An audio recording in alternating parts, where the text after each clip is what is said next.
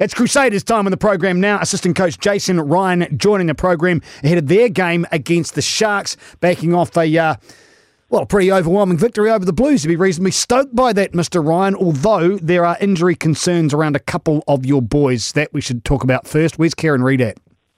Yeah, afternoon, Darcy. Rito's trained today fully with us, so we're pretty confident he's going to be available. Same with Ryan Crotty.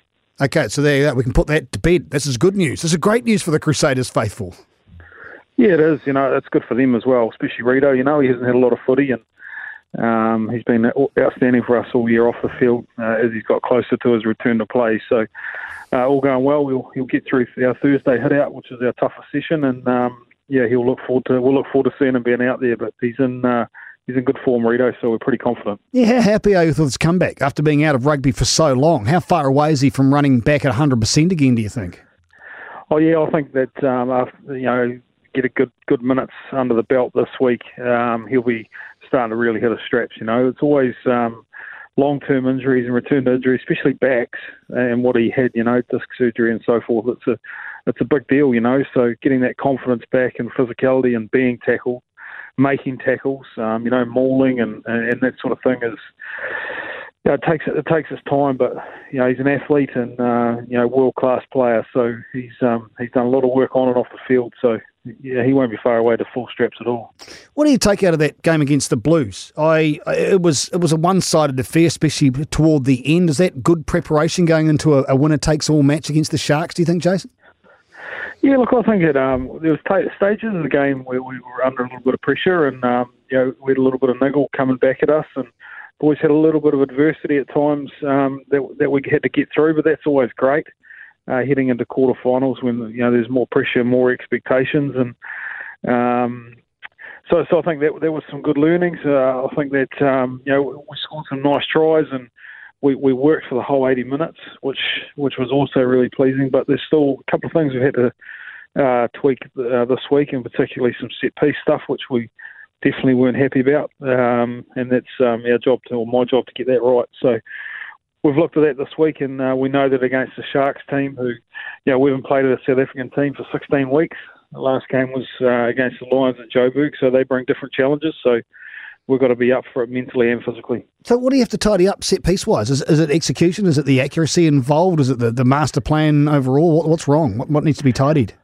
Oh, we had a couple of individual skill sets that let us down, which affected our structure, especially around our scrum, and we had a little bit of a mindset where we just knocked off. And obviously the Blues got that penalty try against us, which hurt.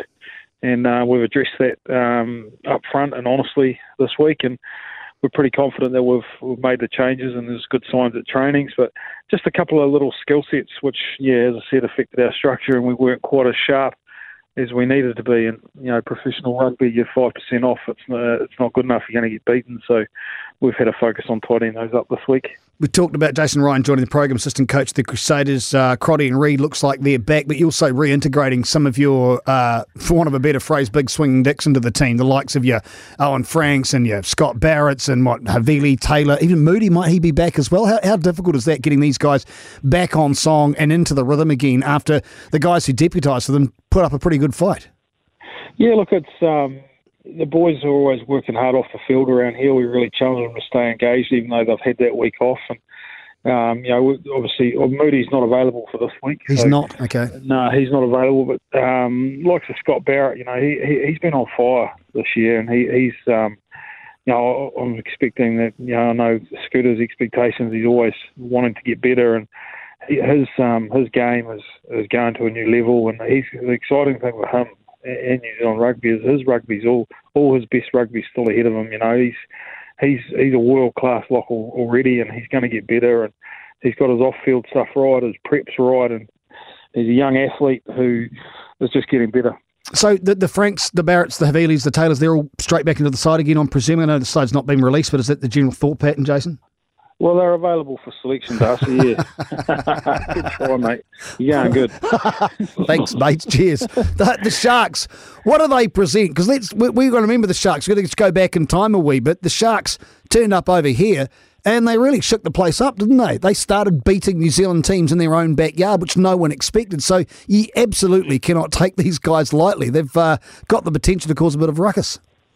are tough, they're physical, and they've got a real edge about them where they want to, they really back themselves, especially against New Zealand teams. They've shown that this year. I think they're definitely the informed South African team, and they've got a good offloading ability. They back their line-out maul, and they've got good defensive systems. So it's just what you want in a quarter-final, isn't it? You know, like two good teams going at it. So we're treating it like a final, and as if it's our last week, because that's what we've got to be. We've got to be right on and off the field, and these are the weeks where you want to be coaching, and these are the weeks where you want your players to be at their best. So we're preparing accordingly.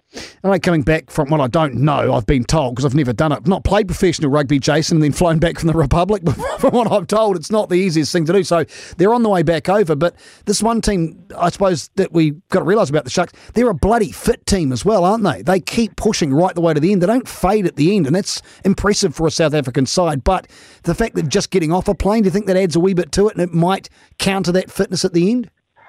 Oh, yes and no.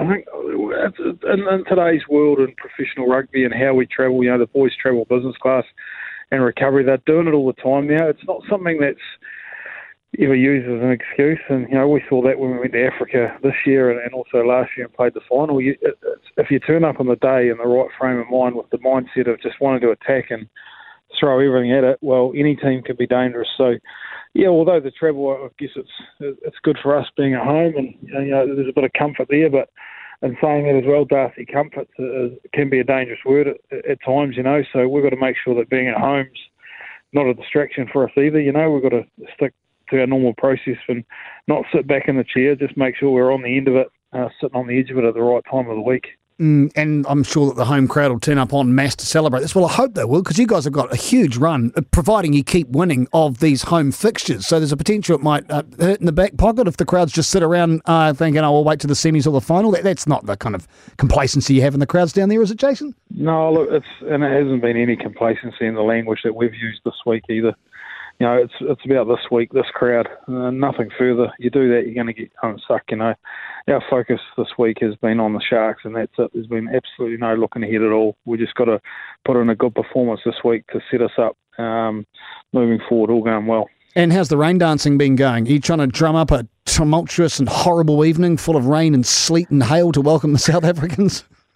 Well, I'll tell you what, it's an absolute boomer here today. The Garden City's turned on an absolute ripper, and by all accounts, it's supposed to be a bit of a northerly Saturday night, so all going well for good conditions for both teams to have a crack at it. Great stuff. So looking forward to that team being announced with the potential for those guys to be folded back into the mix again. Looking forward to that day. And Jason Ryan, as always, thanks very much for your time.